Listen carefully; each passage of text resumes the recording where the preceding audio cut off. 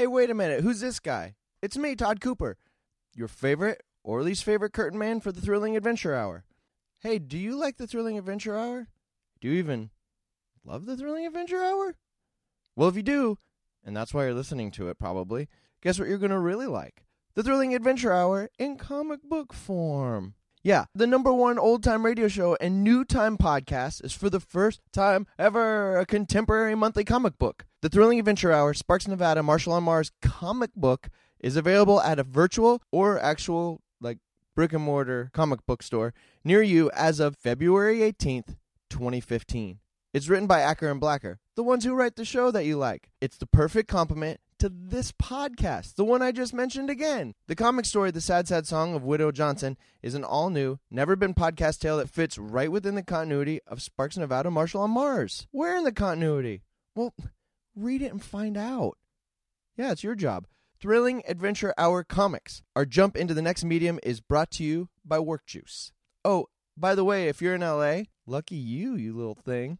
Come hang out with Acker and Blacker and some Work Juice players and special guests, hint, hint, I'll be there, and get variant editions of the Sparks comic, including books with a photo cover, and a cover with art by Jamie McKelvey. Woo! At Meltdown Comics on Wednesday, February 18th, between 7 and 8 p.m.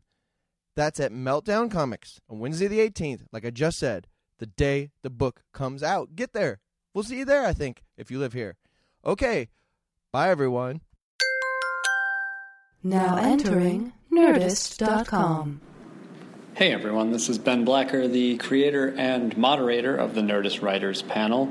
I myself am a television writer, having written for such shows as Supernatural, Nickelodeon's Super Ninjas, and I'm currently working for the DreamWorks program Puss in Boots, which is available right now via Netflix. Check it out, it's pretty fun. I am also the co-creator of the Thrilling Adventure Hour, a stage show in the style of old-time radio that is available as a podcast here on the Nerdist Network. For information about the Thrilling Adventure Hour, go to thrillingadventurehour.com. I hope you enjoy the podcast. If you do, as always, please leave a review on iTunes. It's incredibly helpful to me. Like us on Facebook, facebook.com/Nerdist Writers Panel, and follow me on Twitter @Ben Blacker. It's the Nerdist Writers Panel, and it's hosted by Ben Blacker, where he gets a bunch of writers and he asks them lots of questions, and it's starting now, so this will be the end of the theme. Guys, I got Ilene Chaiken. You're welcome. Thank you for being here. Thank you. Look, I expected to walk in here and find hip-hop dancers. We're in the Empire offices, but it's really quiet here. You were saying you guys are just in post now. Well, yeah, we wrapped shooting our last episode of season 1 the end of last week. Oh, finished on Thursday.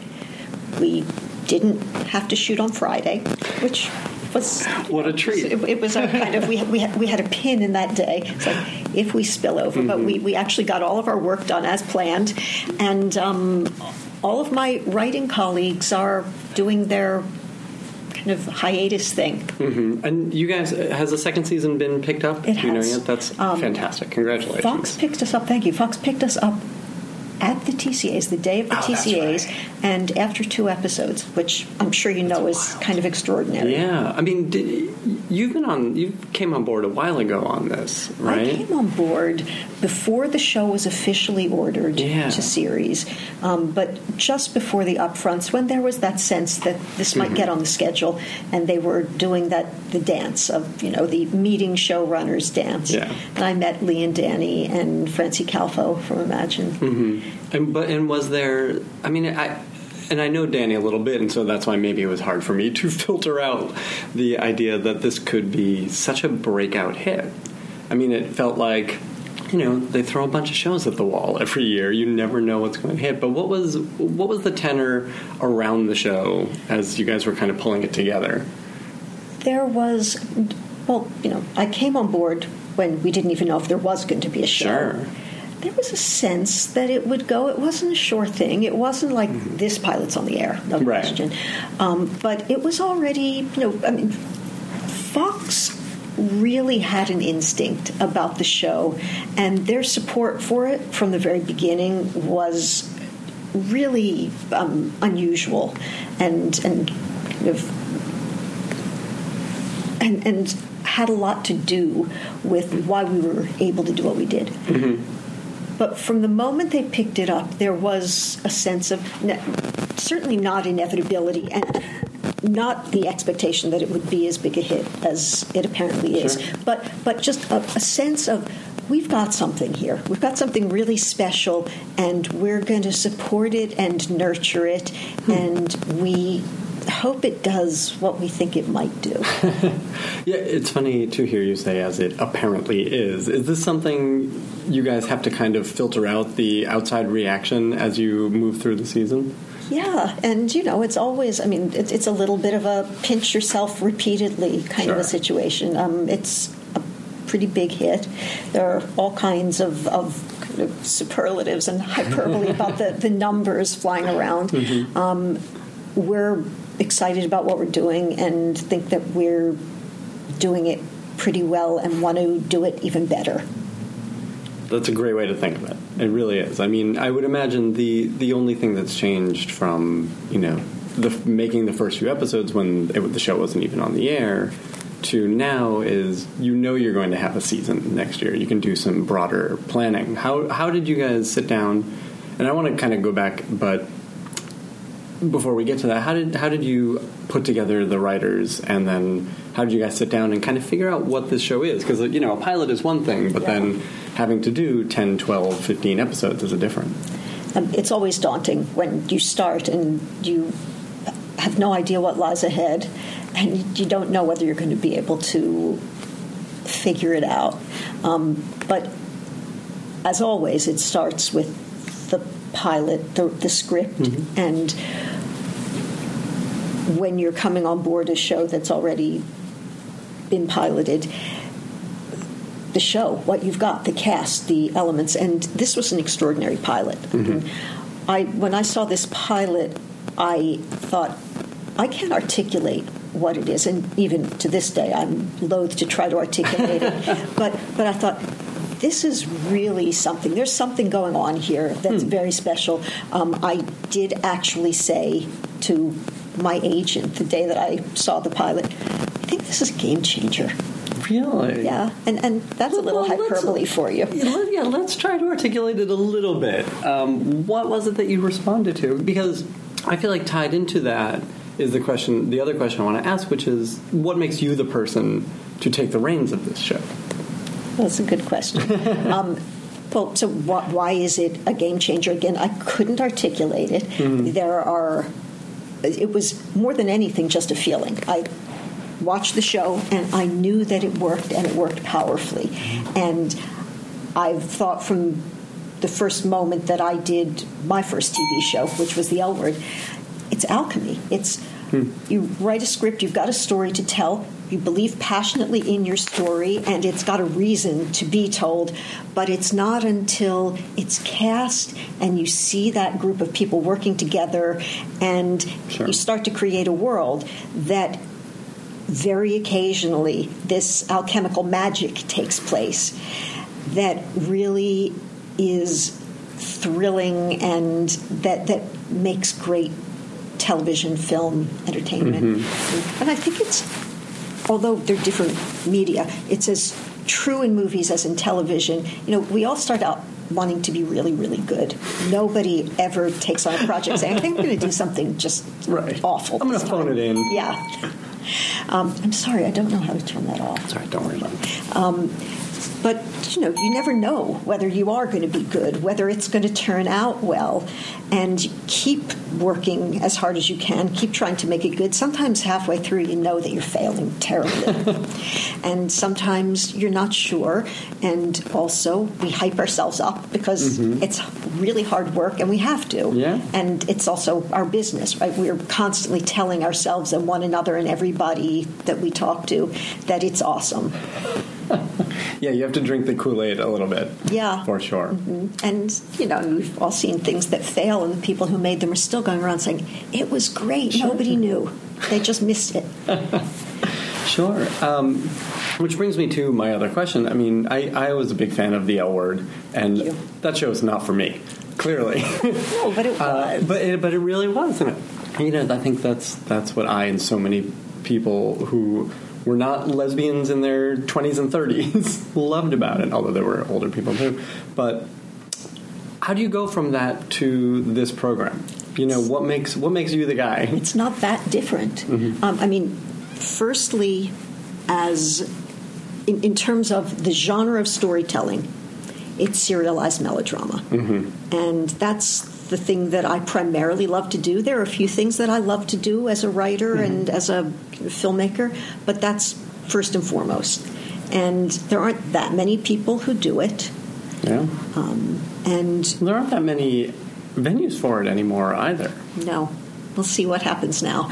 Yeah, that's a good point. But I mean, there's a big difference in tone between Empire and the L Word. Absolutely. I mean, the L Word had this great natural, very small moment sort of feel to it, and Empire is all about the big moments. Yeah.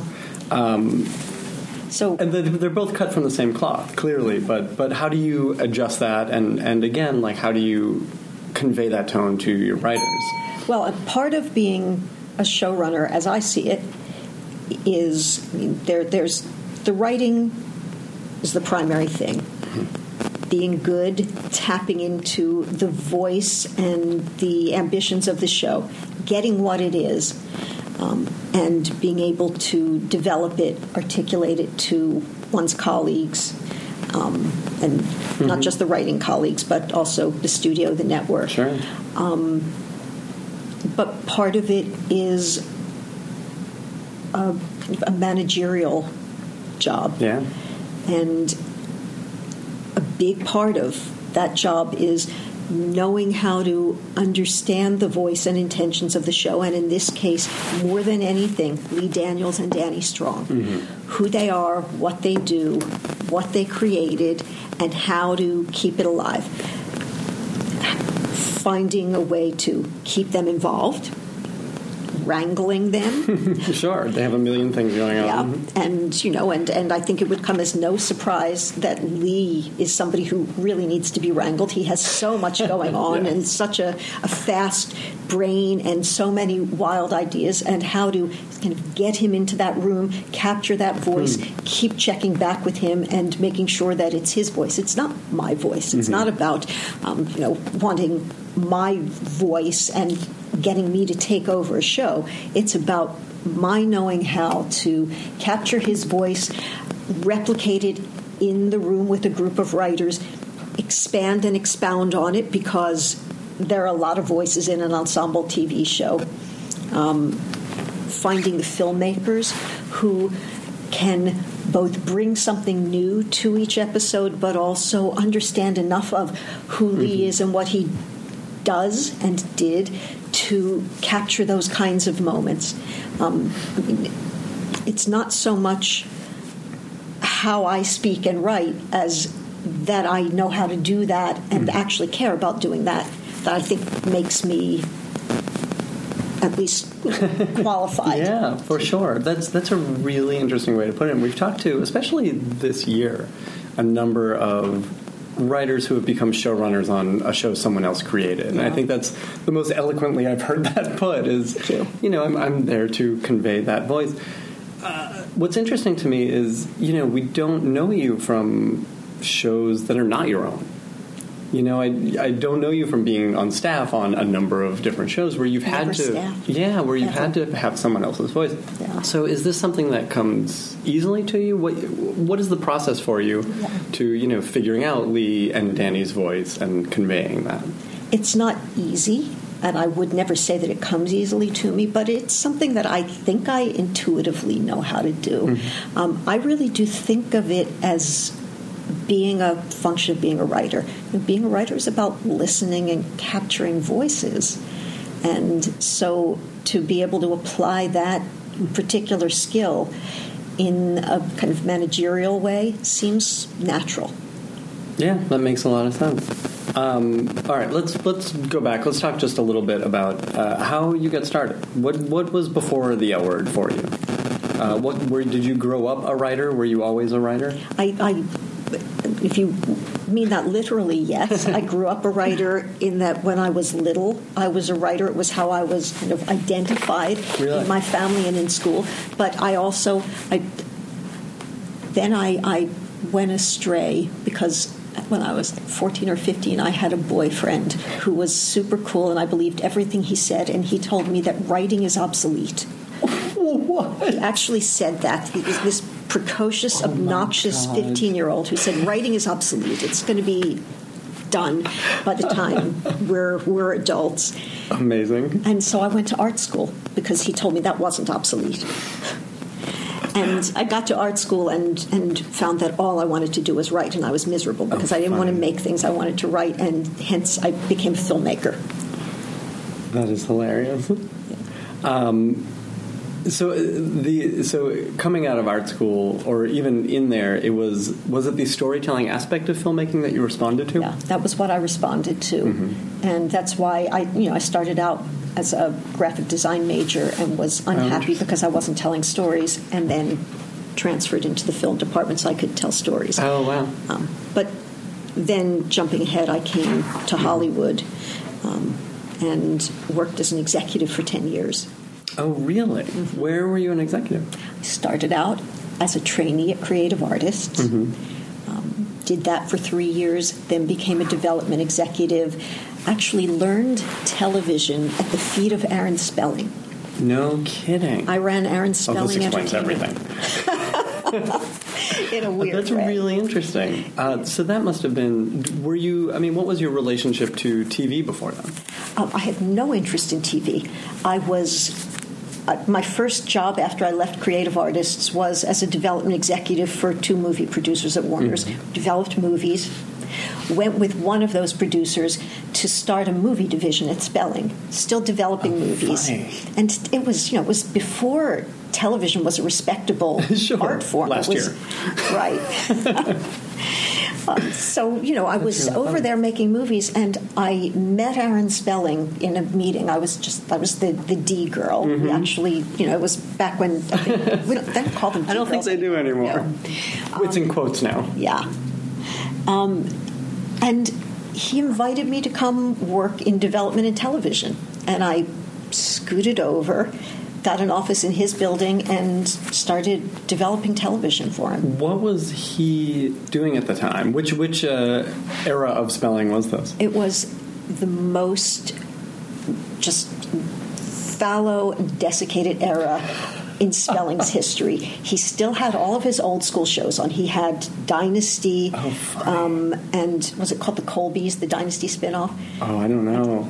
And I didn't even know about Hotel that. Was still on the air. Mm-hmm. I think Love Boat might even have still been in its waning days. There was a season of an I Love Lucy reboot, which was amazing. And with Lucille Ball. Yeah, I vaguely remember that. But nothing new, and it was during the 5 years that I was at Spelling, and I went from being a director of development to being the senior executive of the company, in charge of all of his development. And it was when it was the dawn of the age of Stephen Bochco. Mm-hmm. So suddenly Spelling was becoming obsolete and somewhat disdained. Yeah. And it was between his heyday when he did all of those great old shows and then when he reinvented himself with 90210. Right. Yeah, that had gone out of fashion, that sort of ensemble, emotional, sort of soapy show. So, we did... we did a handful of one of the worst shows in television history. What was it? It was a soap on NBC. It was the first show he did off of ABC. Oh, interesting. Called Nightingales, about student nurses. It was just fabulous. Was that something you had developed? I developed it, but it was him. It was his idea. Sure. It was, and the greatest thing about Nightingales, it was really, it was almost shameful. But Maybe it was shameful. There was a lot of that at the time, though. Yes. Like, that was a strange time for television. I think there were protests by student nurses across the country because they were so offended by the show. But I did hire a director who had just been, she was a relatively new director who had been doing episodes of television. I gave her first pilot, which was a big break for her. Her name was Mimi Leader. No kidding. So Mimi directed the pilot of Nightingales. Oh, my God. I'm sure that's top of her resume. It was fun, but the thing that we did do while I was at Spelling that I'm actually proud of, except that nobody knows that it was Spelling, was Twin Peaks. Wait a minute. Explain this. I didn't know that was Spelling. It was Spelling. It was, we get into arcane kind of business dealings, but the company went public. A business exec called Jules Heimovitz came in to oversee the IPO, and we were talking about doing things a little differently, and CAA was our agent, and I knew I had been working with propaganda films because we also developed with propaganda, and it never went on the air, a new reboot of Charlie's Angels. And I was doing it with propaganda because we wanted it to be hit. Fantastic. And I heard that David Lynch was developing a TV show, but they didn't have a home for it. And I said, let's make Spelling the home. It's a new company. We now can, acquire properties. One of the just highlights of my career at that time was getting Aaron Spelling and David Lynch into a meeting together. They loved one another. They spoke to one another. Oh my gosh, that's amazing. So this whole thing must have just been an enormous crash course on how the TV industry works for you. Working for Spelling? Yeah. Oh, yeah. What did you take out of that helped you to pitch and sell and then eventually run your own shows? The thing that I learned most, because I really don't think that you can learn to run your own show until you run your own show, but the thing that I really learned from Aaron Spelling was about the post process, about how shows get retold in post, about how much it's another iteration of the writing process. And watching him sit in an editing room and remake a show that wasn't working and seeing how it all happened inside his head was a revelation to me. That's really interesting. I've heard a lot about how, for having so many shows and being this, mogul, he was really involved with them all. Very hands-on. That's really interesting. Yeah. I would imagine, and I'm not trying to lead you down anything, but that could go as poorly as it could go well. In an age when television was changing, yeah. Yeah. But still a fascinating thing to watch. Yeah, and it's funny, too, for a producer to have that kind of authorial voice. Yeah. And I guess that's what it is, and again, it had just sort of gone out of fashion for a spell. Yeah. Oh, well, and he started, too, as an actor and a writer. Yeah. And he always looked at himself as that. I don't think that he lived in the same world as the rest of us, but he always still related to the medium as an artist. Yeah, that makes a lot of sense. Was working in development scratching the storytelling itch for you? A little. Yeah, so what was missing? And then how did you start to find your way, as a writer? I found my way to being a writer by crashing and burning as an executive. Really? What happened? It was more the frustration of not scratching the storytelling itch.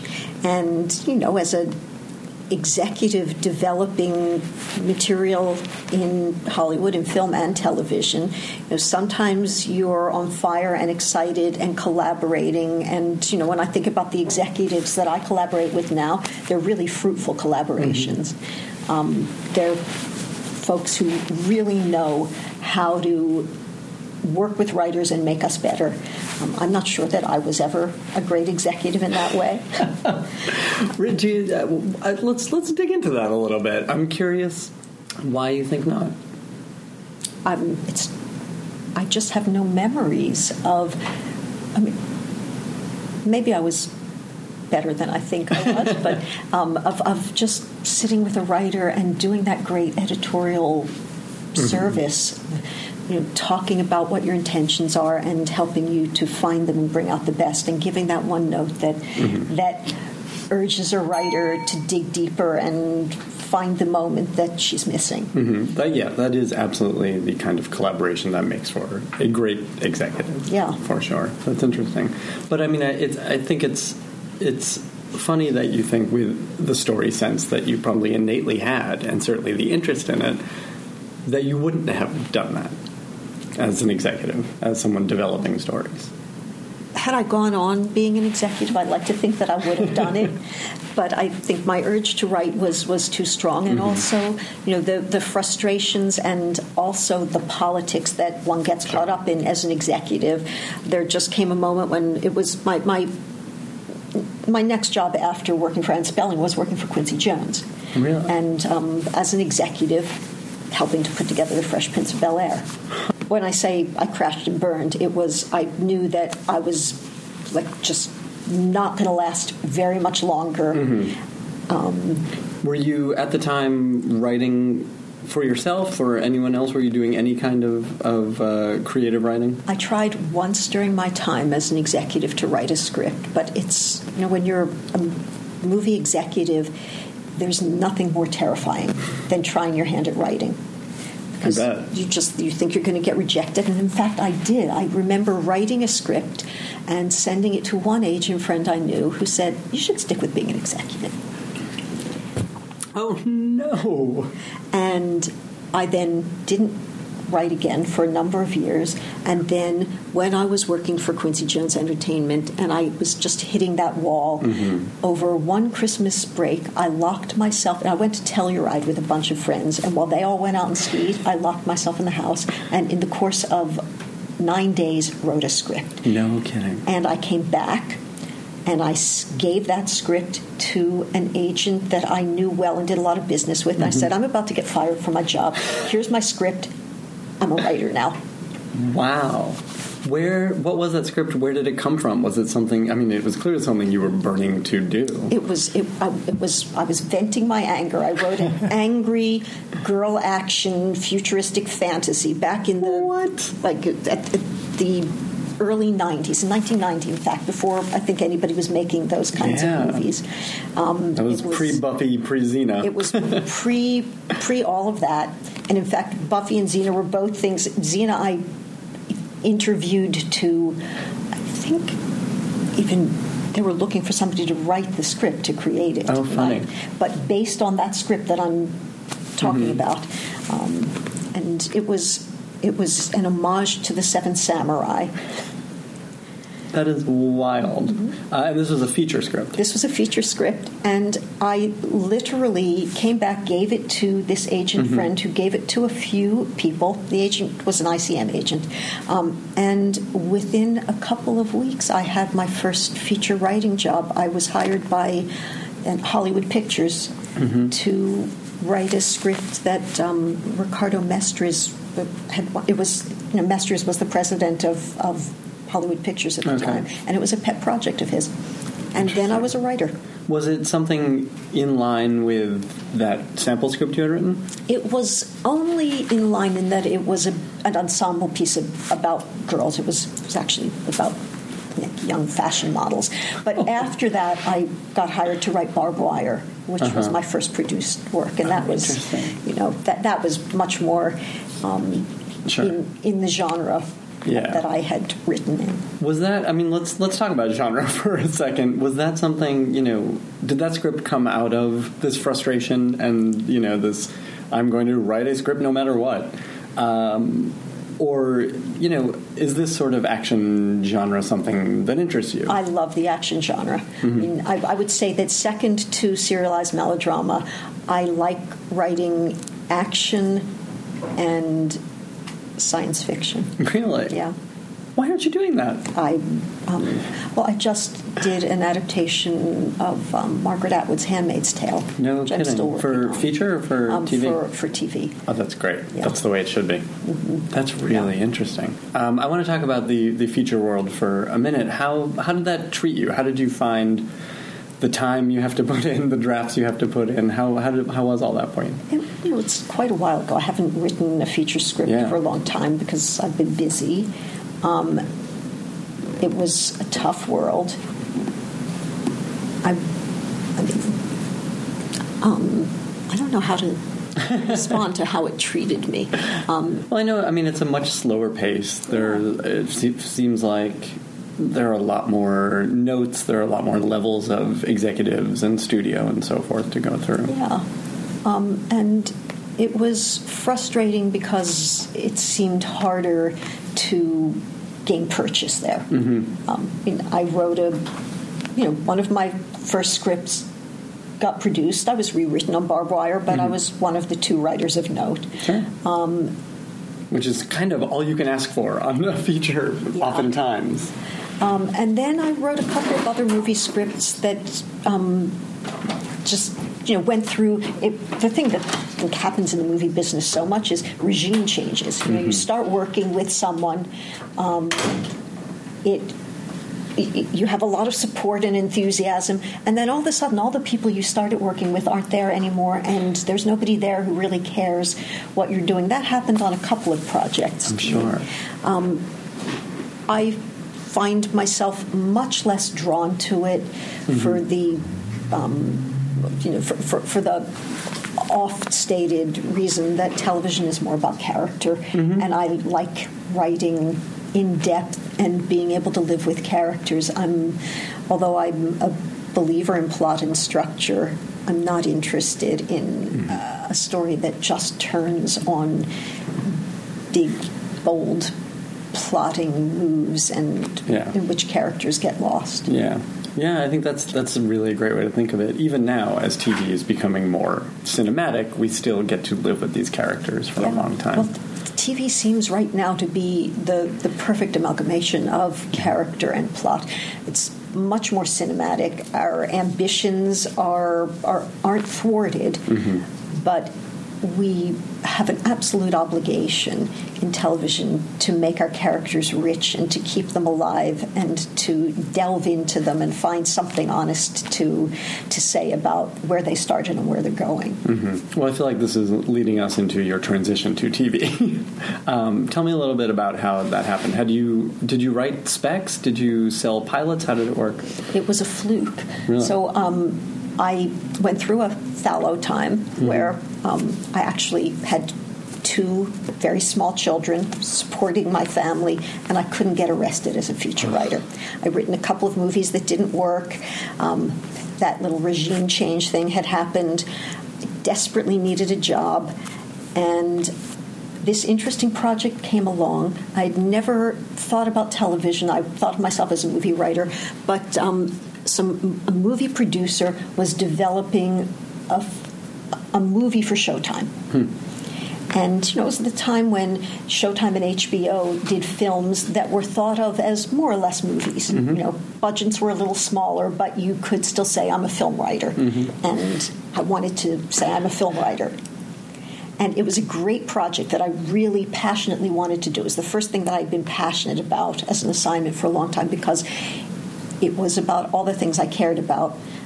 And primarily, it was about art. And I like writing about art. I like writing about being an artist. It was the Robert Mapplethorpe project. It was called Dirty Pictures. Yeah, I remember that, of course. And I worked really hard to get the job.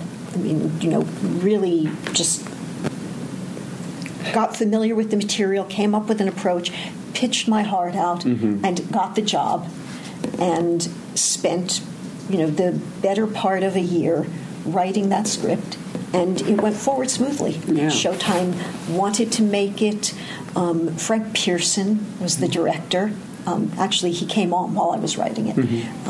And we made the movie, and to this day, I'm really proud of that movie. But yeah, I remember that movie being a big deal for Showtime, too, at the time. It was a big deal for Showtime because it was really good and bold and about something, but also because it won Showtime their first Golden Globe.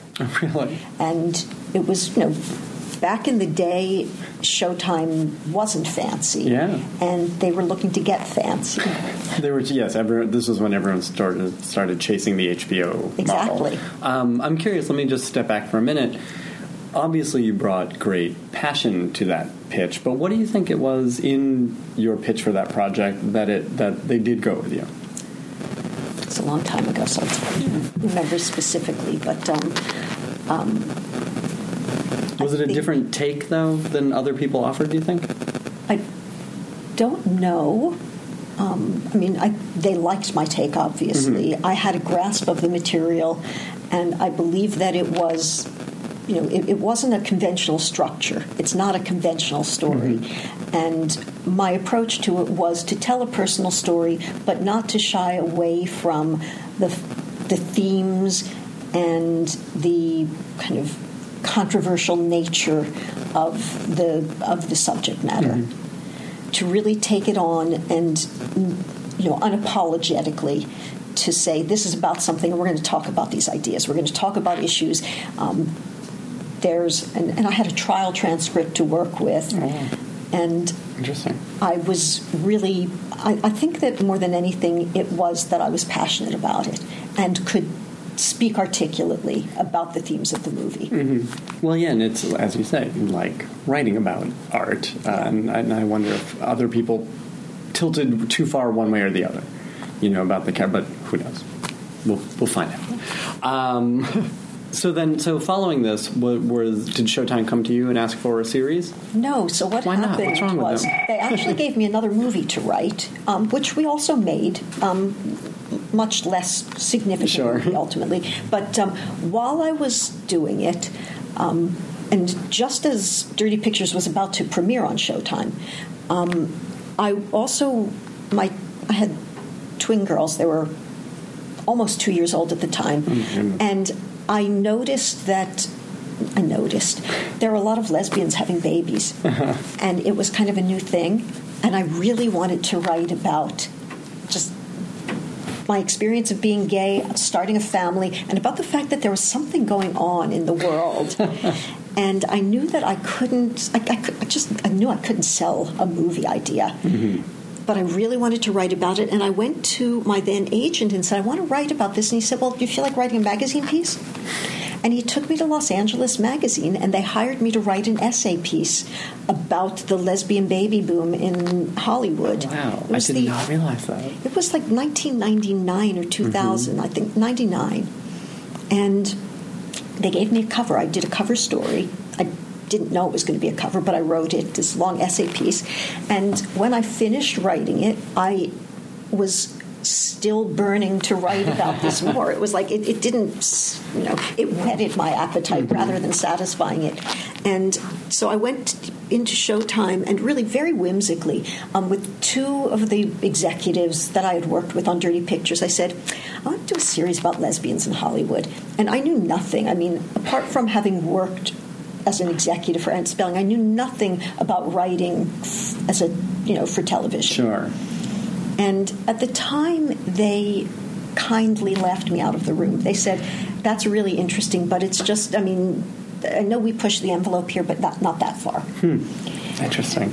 And then... And I'm just curious, let me interrupt for a second. A couple of things. Just from a nuts and bolts perspective, was writing that magazine piece, was it a comfortable medium to you? Yeah. I'm not a magazine writer or a journalistic writer, but I actually love writing, and making myself a screenwriter, the challenge for me was learning to write voices, write characters. Crafting sentences is something that I always knew how to do. Sure. No, that makes a lot of sense, and it must have been so much more purely you. And again, a story that you were passionate about and that you were burning to tell. And so then when you did kind of gently pitch this idea, was it anything more than I want to tell the story about lesbians in Hollywood? Were there characters? Was there anything else to it? A little bit. It wasn't a developed pitch. It wasn't like I came in and said, here's, it's not the way that I now pitch a television series. But you had this relationship with them. So. I had a relationship. I had the article, and I talked just about the world that I knew. And, there could be somebody like this and somebody like this, but it wasn't a formal pitch. And they said, it's not going to happen. And I didn't push back. I just accepted it because I knew it was true. But then Showtime, like a month or two later, bought the rights to this English format called Queer as Folk. And suddenly, they were telling a gay story, and it was a success for them. And just as Queer as Folk debuted on Showtime, Dirty Pictures was nominated for the Golden Globes. I went to the Golden Globes with then president of the network, Jerry Offsay, and the night of the Golden Globes, he actually, just before we won, he whispered in my ear, I think we're going to do that lesbian show with you. That's insane. It was crazy because I had no intention of becoming a television writer. But what made TV the best way to tell this story? I wanted to tell the story of... I wanted to do what television does so well, to talk about lives and to talk about them in a rich, detailed, ongoing way, not to fit them into some artificial plot construct, which is not to say that we don't have plots and we don't have, sort of story drivers, but just to really be able to explore character and lifestyle. And that's what television does so beautifully. Absolutely. Although it's interesting, I mean, I feel like the past few years when you go to pitch a show, you are asked about the story engine. You are asked what every episode looks like. Was this something you had to think about as you started developing the L Word?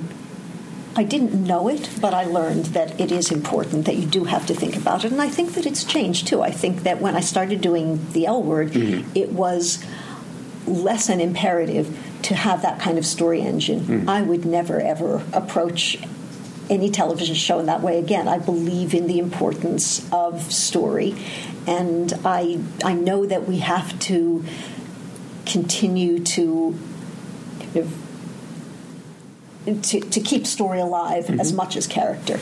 They need to live together. But the L Word, when we started, was much more about kind of just what happens in life on a day-to-day basis. Well, it feels like you were in the right place at the right time with the right people to make that kind of show. What were the challenges in the early days of putting the show together? Well, there was a challenge for me in learning how to do it. Something happened that I think almost never happens and might not happen if it were today, which is that the executive in charge of the show, somebody that I had worked with when I was an executive at ABC. Oh, really? He was at ABC, I was at Spelling. We worked together. And after we made the pilot and went through that entire process and the show got picked up to series, his name is Gary Levine, and he is that first great executive I ever worked with, that person who showed me what it's like to get great notes and to be asked to reach, for the very best story you can tell. But he said to me, "Oh, you can run this show." Oh, my God. It never happens in this business. Absolutely. So you're thrown into the deep end. Yeah. How did you learn other than by doing? I mean, how did you seek help? How did you find answers? It's clear you had a pretty good idea of what you wanted this show to be, which goes a long way. I had a pretty good idea of what I wanted the show to be. I had some executive skills. And that combination enabled me to kind of run fast to catch up in the course of learning to be a showrunner. Of course, I hired some good, experienced television writers to work with me, and in particular, Showtime said to me, "You can run the show, but we want you to hire a colleague at a very senior level who will basically help you and support you, teach you to be a showrunner." A woman called Ellie Herman came on. What was her background? She had worked with David Kelly. Okay. And really, really knew her stuff and was great and patient and did teach me, just about arcing out stories, about breaking a season. Yeah. So what, I assume, you had a room on this show. This was before everybody wanted to work in cable. So what was that room like? Who were the writers and how did it kind of come together to create the series? I really have to cast my mind back to the first season, but people were. It wasn't the heyday of cable yet, but still, there were loads of fine writers that wanted to work in the medium, with the understanding that there was a lot more freedom and there were opportunities to be great. First season, here's the, and this is sort of dicey to talk about, but the thing that I learned over the course of doing the L Word, the first season, I hired a few gay women whom I knew or met, and I thought I should have a diverse writers' room. It should be like, just because we're telling stories about lesbians doesn't mean they're not universal stories. I'm saying this is a show about lesbians, but it's for everyone. It's for you, right? Yeah, absolutely. But it was a challenge because I found over the course of a couple of years that the people who were most passionate about telling the stories, but also who could identify the things that were unique to the experience of being a gay woman, were gay women. For sure. That specificity goes a long way in any kind of show. And specificity is key to being a good storyteller, a good screenwriter, and especially a good television writer. When you're writing about a culture and an experience, you need that specificity right alongside of needing the kind of skill and craft. Sure. Absolutely, and that's a hard combination. So did you wind up with a group of really great writing lesbians? Ultimately, yes. Did you really? That's so funny. Yeah, I mean, there's always somebody in the room who and we wound up, like, by season 3, with a great writing room. But in the third season, I had A.M. Holmes and Adam Rapp on my writing staff. Oh, no kidding. Yeah. How interesting. Yeah. But I mean, it makes sense. There's an honesty to that show that is so raw that it does feel like these are true experiences, or at least, inspired by honest moments from people. And the greatest thing that happens in a writing room is when people start telling their stories and just telling the stories they know and throwing out those fabulous ideas and just shamelessly self-revealing. Well, I'm curious about how that translates to Empire now. How big is your room, and what is the makeup of it? In addition to Lee and Danny, who aren't in the room day to day, but who came into the room in the very beginning and for the first 2 weeks really set the tone, led the room. The room, I think. So Danny, Lee, and me, in addition to us, I think 7 writers. Okay. A writing team. Yeah, it's a good size. There's a writing team, and then who came with the Fox program, and then 5 writers I hired to come onto the show.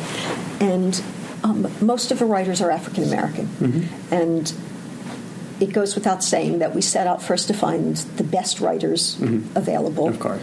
And that with a view to capturing that specificity that you're talking about, then we chose writers who had an insight and understanding and could capture and create the voices of the show.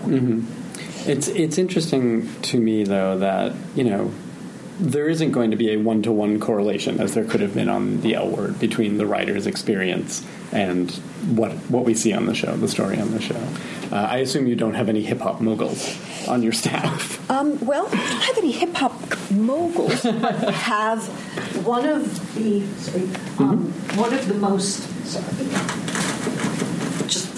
most gifted writers on the staff is also a music manager who has a client and is very much immersed in the world of music. Wow.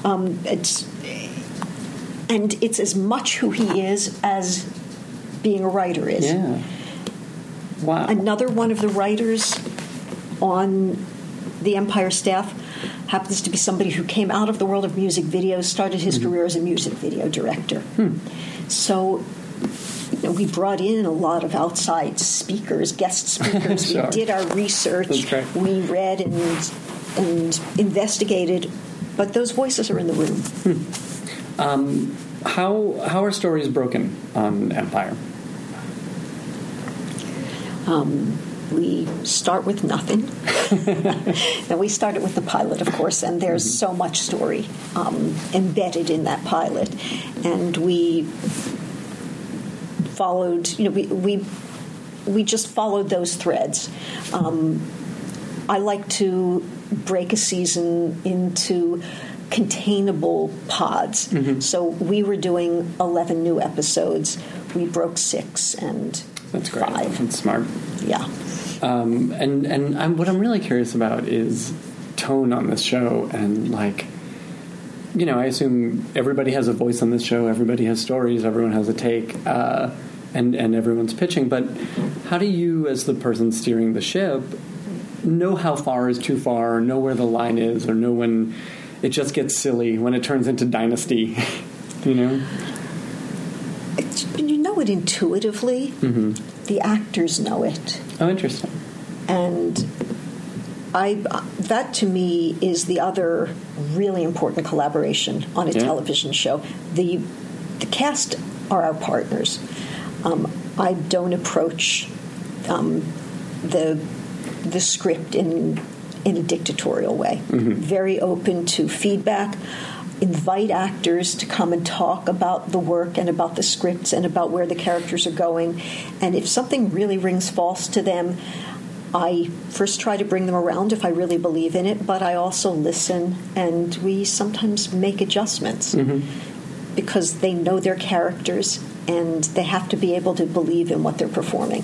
Sure, that makes a lot of sense. Is there much rewriting on set? I mean, I shouldn't say is there much, but is there that open attitude towards rewriting? There's on an set? open attitude. I wouldn't call it rewriting, but improvisation. Oh, interesting. And do you send the writers to produce their episodes? I love to do that. I always have a writer on set. Wasn't able in the first season to send each writer to produce her or his episode, because I think when you're starting a new show, it's really important to have somebody with a lot of experience on set. And you also want those minds in the room, is what we hear a lot. Yeah, it's a real loss when the room starts to get depleted of writers. That makes a lot of sense. We have to talk about Cookie. Yeah. This is a character I don't think we've seen on TV. And it's exciting, and I think that's why, in large part because of that, because of the performance, that people are responding to this character. Yeah. Can you tell me a little bit about developing this character, and when did you guys know that this would be a character that would be so much fun to write? I can take absolutely no credit for developing her. Certainly, I inherited her full-blown. Sure. And I think that the character is... Danny Strong writes the words, and surprisingly, really, writes a surprising amount of the dialogue that you would think wasn't written by him. But Lee is that character. And Lee will say this. He said, I'm all of these characters. Every one of them is a piece of me. But Cookie is both him and so many of the women he's known and has grown up with. And he's often talks about, my sister is Cookie, and I know this woman. And then Taraji, who else could have done that? She's a wonder. She also is that character. I think, when she talks about it and she talks about her own life, it's clear that she comes from a world that's not too far from Cookie's world, but also just the way in which she tapped into that voice is just extraordinary. Well, it is. Like you were saying at the beginning, there's this alchemy that happens sometimes when you get lucky, and I think that is absolutely what happened here. So we're about halfway through the season, right? That's airing now. Yeah, we just aired episode 5. Tomorrow night we air episode 6 of our 12 episodes. How many had aired? Where were you guys in the process when the show started airing? Let's see. The show debuted on January 7th. I can't remember what we were. You're still writing. I can tell you exactly where we were, because it was Christmas break. So the show debuted just before we went back to work. So we had already shot 10 episodes. Oh, wow. I did not realize that. Oh, okay. So So there's obviously, there's no course correcting at that point. You've done what you've done. You've told this contained story. And also, as we said before, you didn't know how well the show would be. You didn't know there was going to be a season 2. Were these first 10, 11 episodes self-contained? Did you guys have an ending in mind when you came in? No, we knew where we wanted to end the first season, and we never for a moment thought there won't be more. Not that we were smug, not that we were overly confident. We just designed the show to live on and on. Sure, as you do with a TV show. Yeah. That's what these things do. Is it the same writer's room for season 2? We haven't staffed yet formally. Oh, that's right. I guess it's still so early. Yeah. Jeez.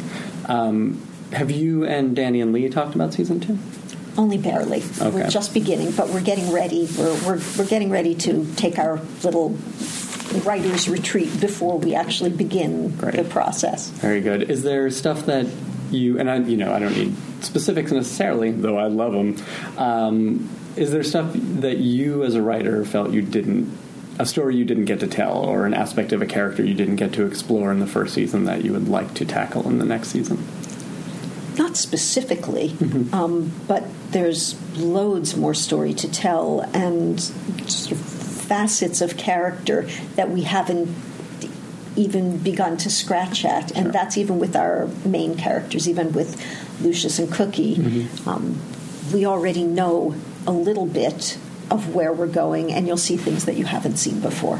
That's great. Let me just go back for a second to ask how the room works, because I'm always curious about this. Do you do a lot of rewriting of the writer's drafts?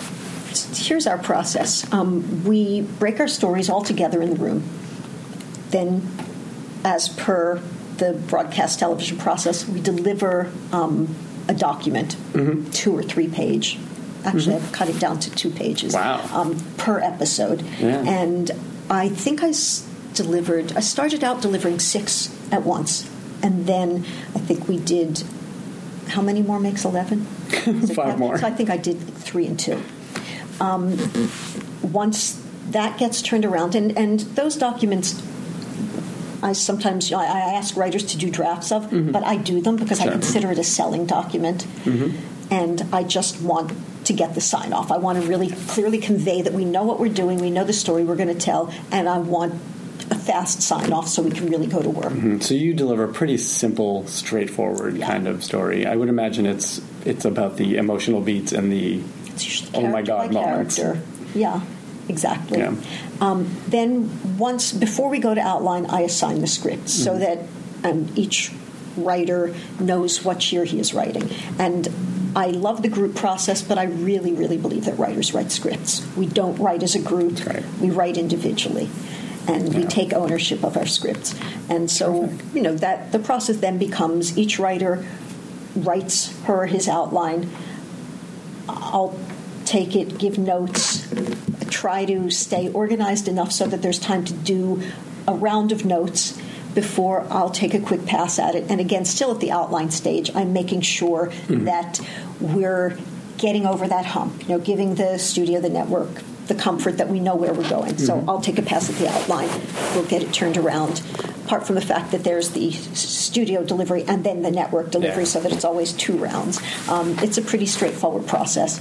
And in some cases, I give each draft of every document to both Lee and Danny, and sometimes they respond and sometimes they don't, depending on where they are. But when we get to the script stage, go through the same process. And then before I deliver to the studio, I usually wind up doing some version of a pass, not always, but often to do with structure, landing scenes, landing act outs, that kind of thing. And Danny will take a pass. Danny took a pass at virtually every script, and Lee worked on every single script. Wow, no kidding. And keeping his voice in the process is really critical to the show, I think, being what it is. Yeah, well, it's the same thing we talk about in The L Word, where it was clearly your vision and, like-minded people having that authorial voice, having that clear vision for the show. Your name is on a number of these scripts. Are there characters you love to write? Are there particular joys to writing an Empire script? Well, there are joys to writing an Empire script. It actually is a joyful show to work on. Mm-hmm. Of course, it's fun to write Cookie, and great when you actually feel like you've nailed a moment and you can write one of those lines that you know is going to be quotable. But it's not just that, and frankly, sometimes those lines are Tarajis. I would say that close to half of them. No kidding. Yeah. How funny. But it's not so much, I love writing this character or that character. It's really when the stories cook, when you really feel like you're tapping into something. And because the show has this kind of dynamic energy to it, as a writer, when you feel like you're nailing that energy, that to me is the joy in writing Empire. That's great. That's I great. mean, my voice isn't the final voice. Even the scripts that I write that have only my name on, I give to various other writers and say, do your thing here. Yeah, of course. But it's feeling the episode coming together that's really thrilling. Mm-hmm. And just a couple more questions, but, as a showrunner and now as the showrunner of a big hit network show, do you have as much time to write? I mean, because I imagine you're developing pilots and things, too. Right now, no. I'm doing only Empire. Yeah. I mean, that's what I don't have time to do. And I love doing my own work, and I long for it, and I look forward to it. But when you take on something like this, take it on. Sure, especially in the first season. Yeah. Yeah. And I think at least for one more season, I can't realistically think that I'm going to do much other than Empire. I don't have much time, but writing is something that I spend a lot of my time doing. I consider it still to be the most important thing that I do. It's good to hear. Do you have time to watch television? Only a bit. I'm catching up on a few things. Yeah, what are you watching? This is how we end every episode. What's on TV that you're excited about, that you're talking about with your family, your room, your friends? Right now, I'm catching up. So, I'm waiting for the new seasons of a couple of my favorite shows. Orphan Black, which I love. Game of Thrones. You're a tremendous nerd. I'm a total nerd. Okay. And what I'm back watching, catching up on, that's old, but that I'm right now watching avidly, is Battlestar Galactica. Had you seen it before? I saw, I think, the miniseries. So that was a 2-episode miniseries, which I loved, but I didn't realize quite how brilliant it was. And as a lover of television, but also as a student of television, it's just, it's graduate school. Yeah, it's fascinating. There's so much to learn from that. I will tell you, Ron Moore did a great series of podcasts, kind of before there were podcasts, when that show was going on, where he'd talk through an episode. I haven't had time to watch them, but my wife has been watching the DVDs avidly and loves his She'll check that stuff out. Yeah, they're really, I mean, it's TV school. It's really interesting. I mean, look, it's why we do this podcast. Those are good answers. Thank you. Thank you so much for taking the time. Great. It was really lovely. Now leaving Nerdist.com.